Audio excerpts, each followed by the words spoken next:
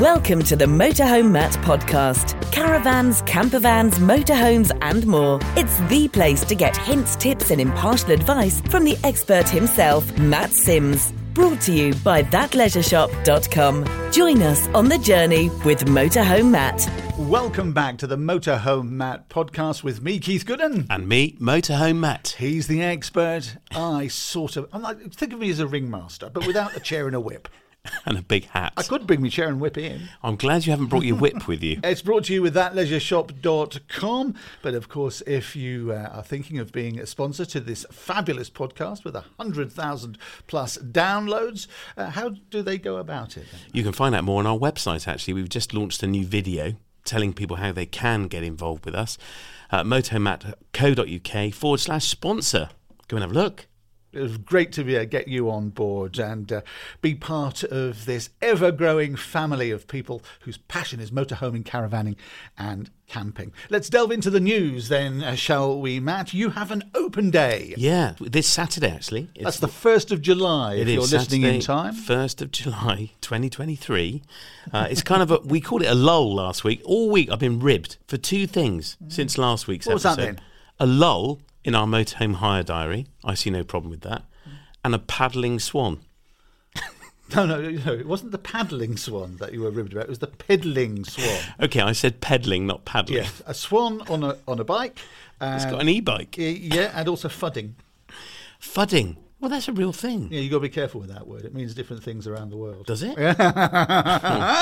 You'd know. Absolutely does. Anyway, this Saturday, our hire team at Motorhome Holiday Company have got a whole load of motorhomes all clean and opened up, ready for people to come and have a look at, who are maybe thinking of a motorhome holiday for the first time. Maybe you're thinking of converting from a camper van to a motorhome, or a caravan to a motorhome, or maybe you've got a motorhome and are thinking of a different type of layout. Well, we've got a whole range of them for hire. So a number of things happen at this point in the year. Our kind of summer diaries taken shape, and we have lots of little gaps that we are motivated to fill. These are the lulls.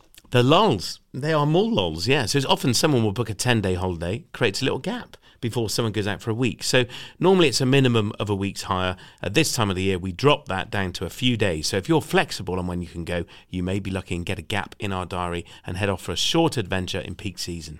Remember, you don't have to buy a motorhome, you can hire one. And Matt's your man, so that's the 1st of July 2023. What's the opening time? We're here from 10 a.m. to 4 p.m, just really close to Weston-super-Mare. So come down and then I head off to the beach and grab an ice cream. And what's your postcode? BS24 6RT. Is that BS24 6RT? It is. Yeah. Okay. The other thing we've got is 15% off. We've never done this before, and it's been really interesting to see how it's working. It's working really well.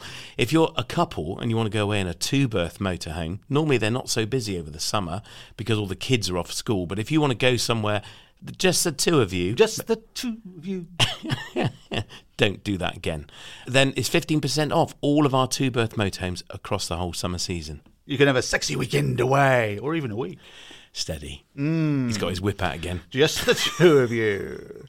Okay, it's the Motorhome Matt podcast. I'm Keith Gooden. And I'm Motorhome Matt, slightly disturbed. It's brought to you with thatleisureshop.com. Last week, we heard from Graeme Cooper, currently Global Vice President of Energy Transition at Jacobs. Yeah, very important guy. What a big title. He's actually off to Boston in the US. They've nicked him, and they're nicking his talent, apparently.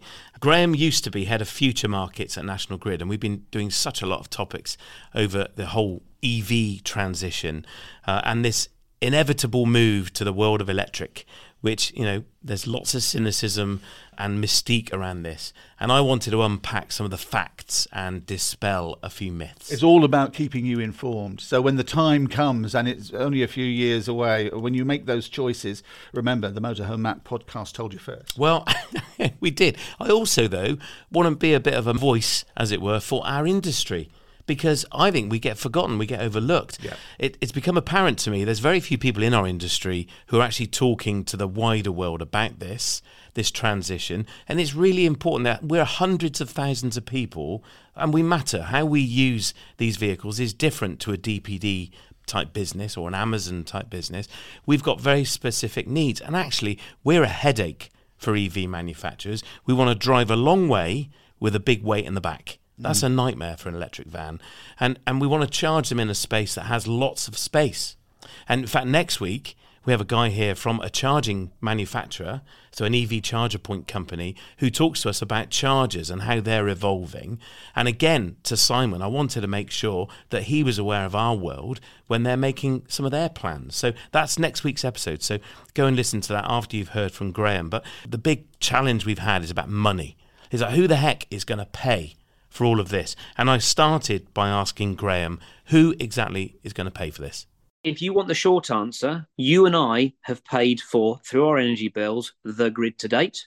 So why would that change? And you kind of go, oh, crikey, bills are expensive. Well, look, let me give you a couple of numbers to help. So firstly, it's important that everybody knows who's listening to this, that the cost of the network is what is recovered through part of your daily standing charge. Yeah, you have a pence per kilowatt hour. That's the energy you use, but you have a daily standing charge. That's made up of a whole bunch of things. Some of those are green levies. Some of those are for your distribution network. Some of those are for the transmission network. So on an average bill, the cost of the national grid to a bill payer is about £20.71 a year. £20 a year for one of the most reliable grid networks in the world. What is a power cut, an hour in the dark, worth to you?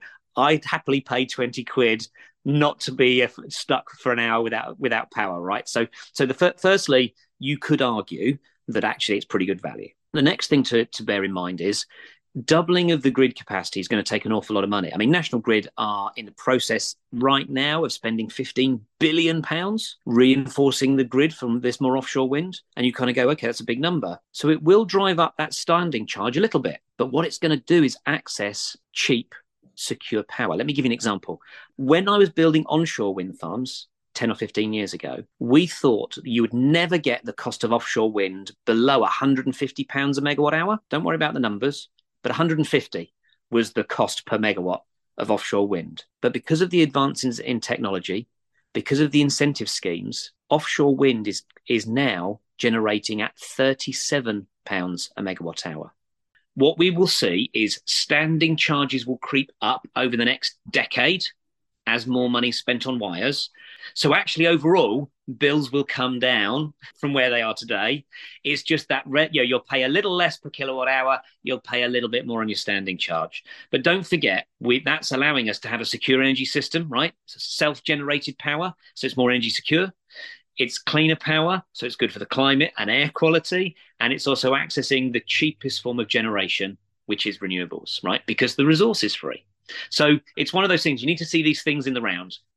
Well, it feels like a huge amount of change coming. And I know you've got big change coming. You're moving out to the USA. You're actually moving there on a visa, which gives you the same status as a rock star. But I'm going to come back to that in a minute. We're making all this effort as a country. People say to me, and I kind of go, well, yeah, good question. What's the point? What's the rest of the world doing? It seems that they've not got the same legislation being imposed on them in just over a decade as we record this.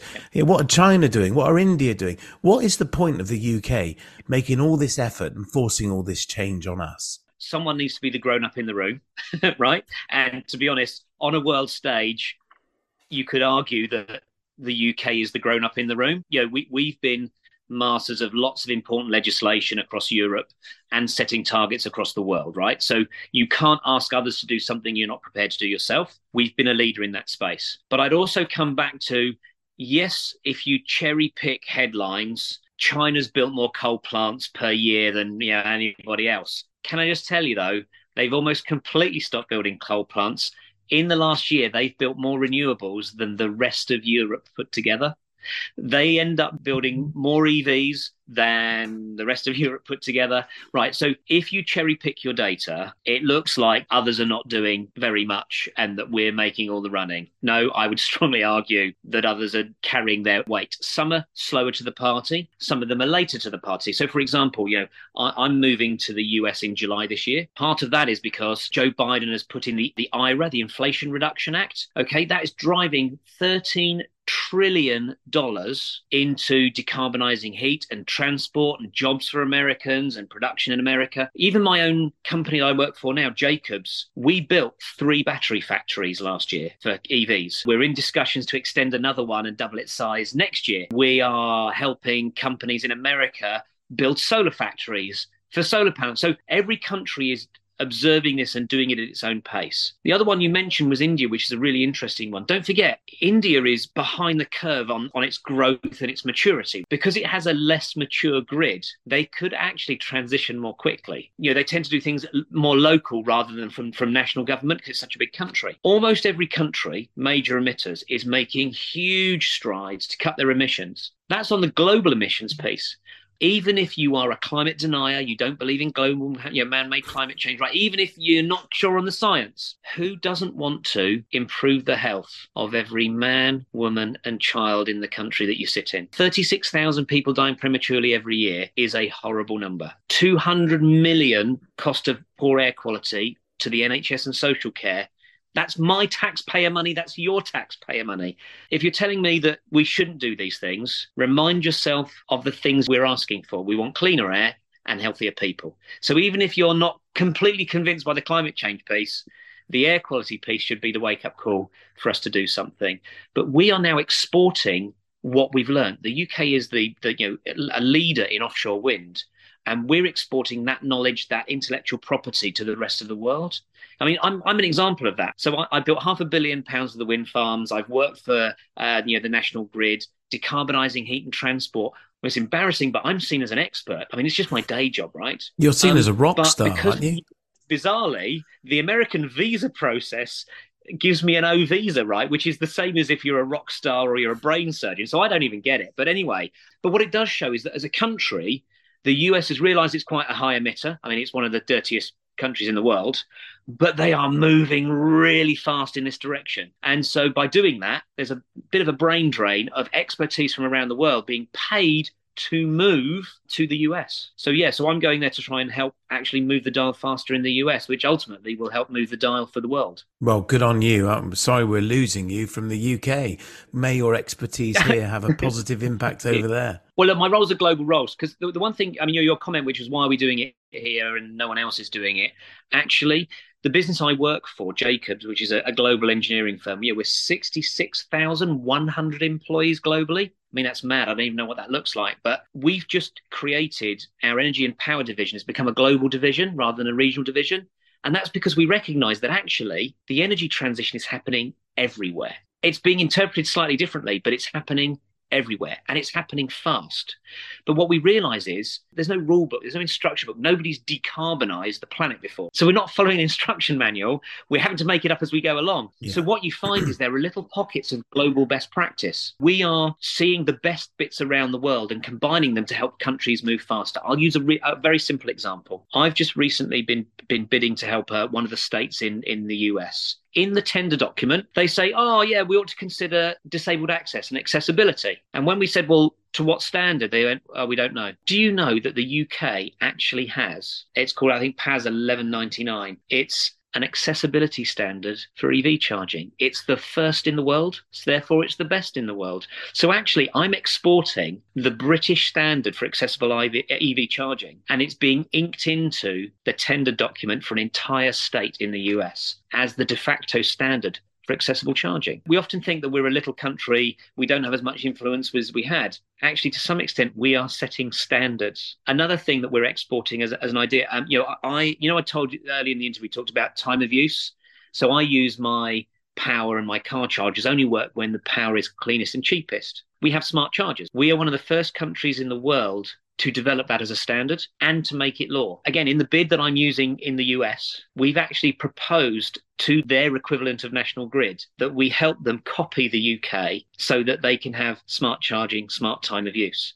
So they can use the cleanest power and the cheapest power in a really, really smart way. Mm-hmm. So don't underestimate the global significance of our little island off Europe. I love that. Graeme, that's very encouraging. You're in the position of taking a world view on this, and you have a very global attitude to it, and you need to, I get that. But for John and Doreen, who are 62 years old, embarking on retirement, and they just bought their first motorhome, their world is very different to that. Their view of the world is very different to that. What would the one thing, just to close, would you say to them and to the rest of us listening to this podcast, what would your words be to us as we embark on this next decade of massive change? I'm going to counter that. I don't think your world is going to change massively in the next decade. So if we're talking to Jean and Bob in their brand new diesel motorhome today, just enjoy it. Your world isn't going to change. In the lifetime of the vehicle you've just bought, your world is not going to change. If Bob and Doreen in 2035 were going to go, let's embark on an EV camper van, okay, that is going to start to look different. But look, you've got 13 years to think about what different might look like. So what I would say is, look, please, this might seem scary that there's a lot of change. Don't fear change, because generally change often creates better things. But what I would say is that this is a transition and not a cliff edge. So go eyes wide open, understand what's happening. If you ever see an electric motorhome, ask questions. How do you use it? How do you fill it up? How far does it go? Right? Educate yourself, become richer in your knowledge. This is a transition, not a cliff edge.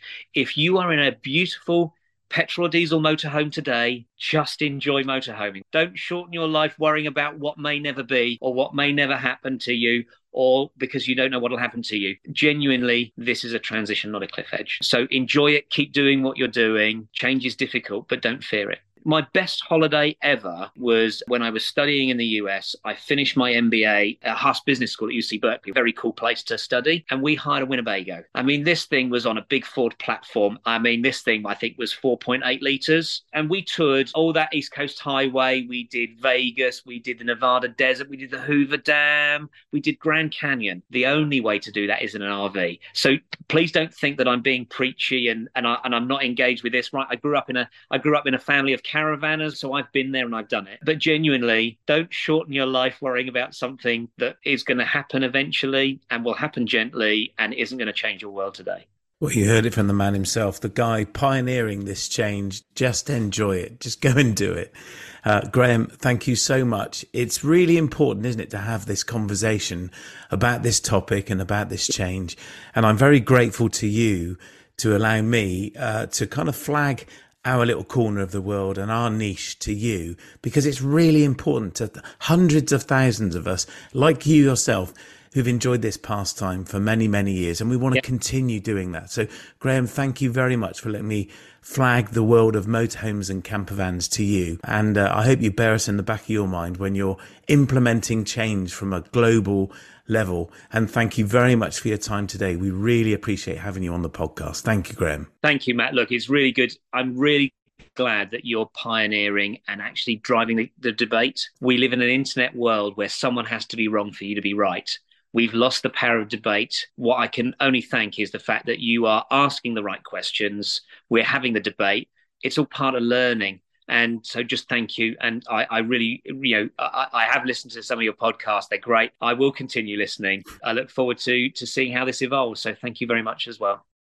That's Graeme Cooper. They're currently Global Vice President of Energy Transition at Jacobs and soon to be in Boston, but he stopped off and talked to Motorhome Matt before he left. He did. And I'll tell you, what a privilege to be able to talk to a guy who's really painting the global picture.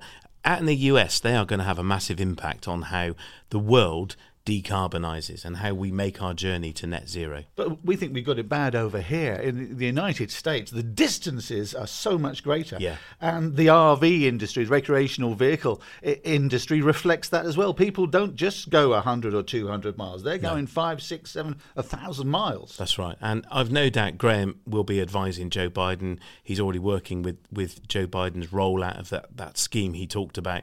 So it was brilliant to just have his ear for over an hour, actually. And these are just, some small snippets of our conversation. But hopefully we can get Graeme on again in the future. And thank you, Graeme. And lovely to know that you've been listening to the podcast and will continue to do so.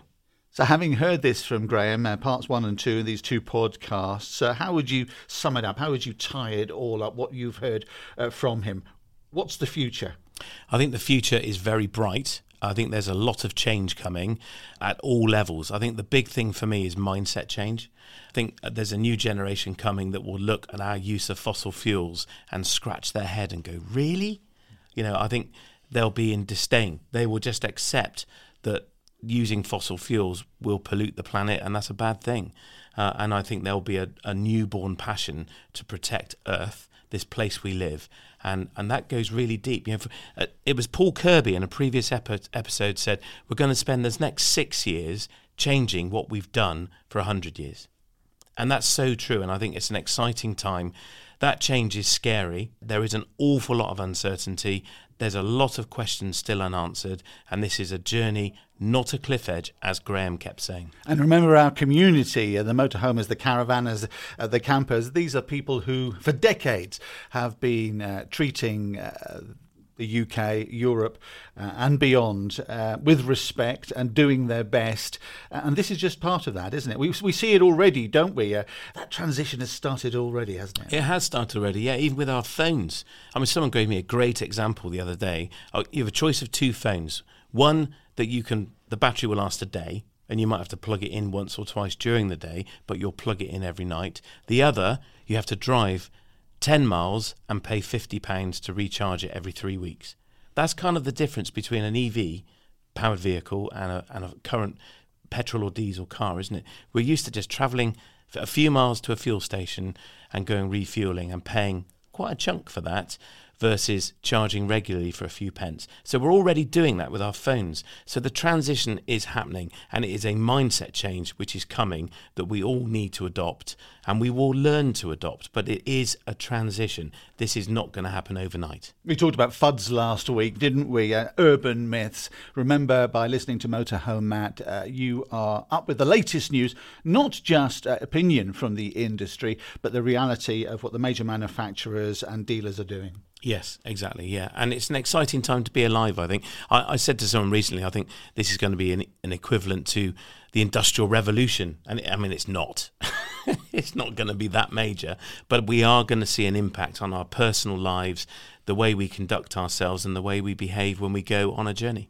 It's the Motorhome Matt podcast. I'm Keith Gooden. And I'm Motorhome Matt. We missed it out last week, but it's back this week. The Q&A, your questions and answers. And I do love this because we get to hear from you right here on the podcast. Keith G's in Clonelly. Have I pronounced that right? You have. It's Clonelly. It's not Clonelly. No? Only when you've got your mum's teeth in. Keith says, electric vehicles sound great, but how long do the batteries last? The big question, Keith. And what is the cost? Another big question. Cars are said to last 8 to 10 years, and the replacement cost would be £10,000 to £30,000. Ouch! With Tesla, you totally lease the batteries. A lot of cars, not just Tesla, you do just lease the batteries. In batteries, there are some nasty materials that need to be processed. Yes. Who is going to recycle them? If there's money in it, someone, I'd say. Clean energy for vehicles, but not for the battery manufacturer or recycling. Well, I would say that entrepreneurs will start to recycle, but what's your view, then? Yeah, it's interesting that this has been another big topic that I've been kind of scratching the surface of.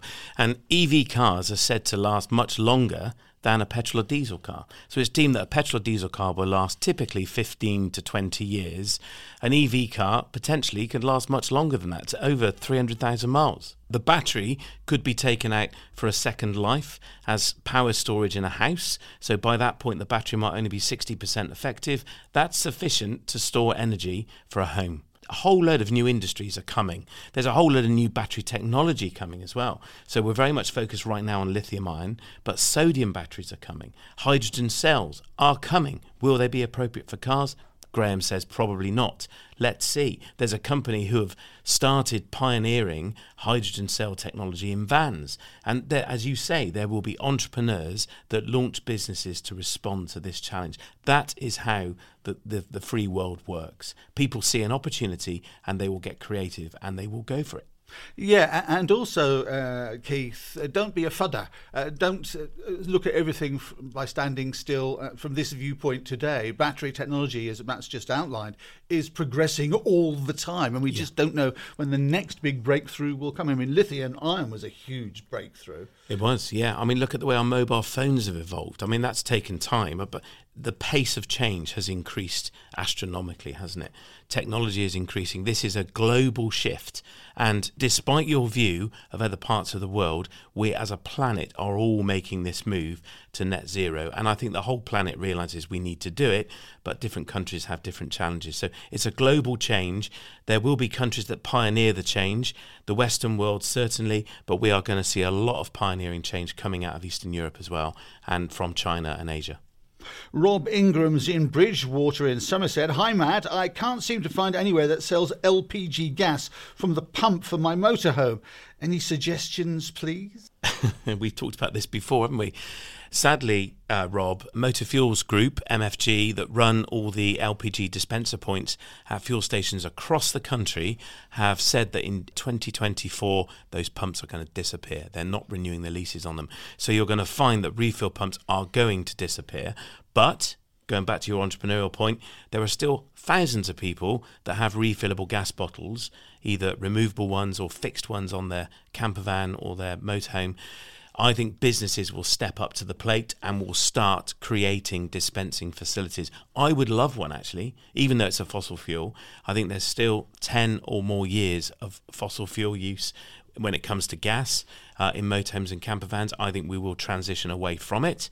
But that's a different topic. But I would love to have a gas dispense point here. We just don't have the space, so it's not feasible. But it's something that as a business I would certainly consider, which means it gives the consumers that need refill gas points an option. OK, Rob, thanks for the question. Hope that's been some help. But Matt, what about refillables? What's their future? Well, it's a great question. I think if you're going to the continent, they're a must-have because you can't get Cala gas on the continent. And refillable gas points are prominent everywhere on the continent.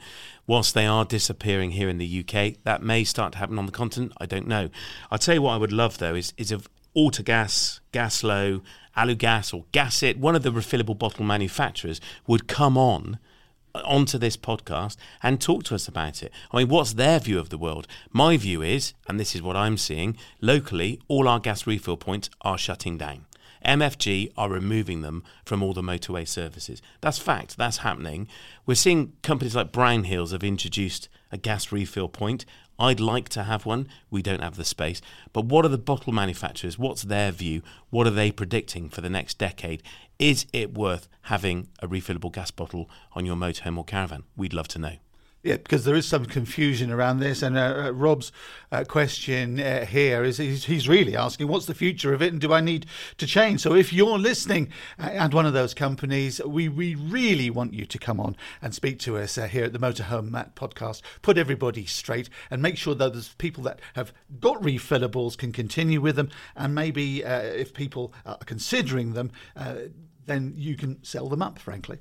Yeah, they have a value, definitely. They're not cheap to buy, and second-hand, they always have a residual value. So, yeah, come on, let's have you on. Well, thanks for joining us on the Motorhome Matt podcast. How do people get in touch then, Matt? Very easily. You can go to motorhomematt.co.uk/ask Matt, where you can ask your question. You can record it by hitting the orange button or fill in the form. But make sure if you do record it, please tell us where you are. We love to know where in the country you are. You'll also find us on YouTube, where there's a plethora of video content. Make sure you hit the little bell and the subscribe button, and make sure you go and check us out on Facebook and Instagram as well. Is that your word of the day? Plethora? Plethora. That's a good word. Plethora. It was better than fuddy. Yes. And Apple and Spotify? Apple and Spotify are my favourite dessert. If you're listening on either platform, you can leave us a review there, and we would be ever so grateful if you do one of two things. Firstly, leave us a 5-star review and share the podcast with someone who you think would appreciate hearing it. Thanks for listening to the Motorhome Matt podcast. Remember to check back here for more episodes full of hints and tips and helpful advice. We'll see you soon for another Motorhome Matt podcast, brought to you with thatleisureshop.com.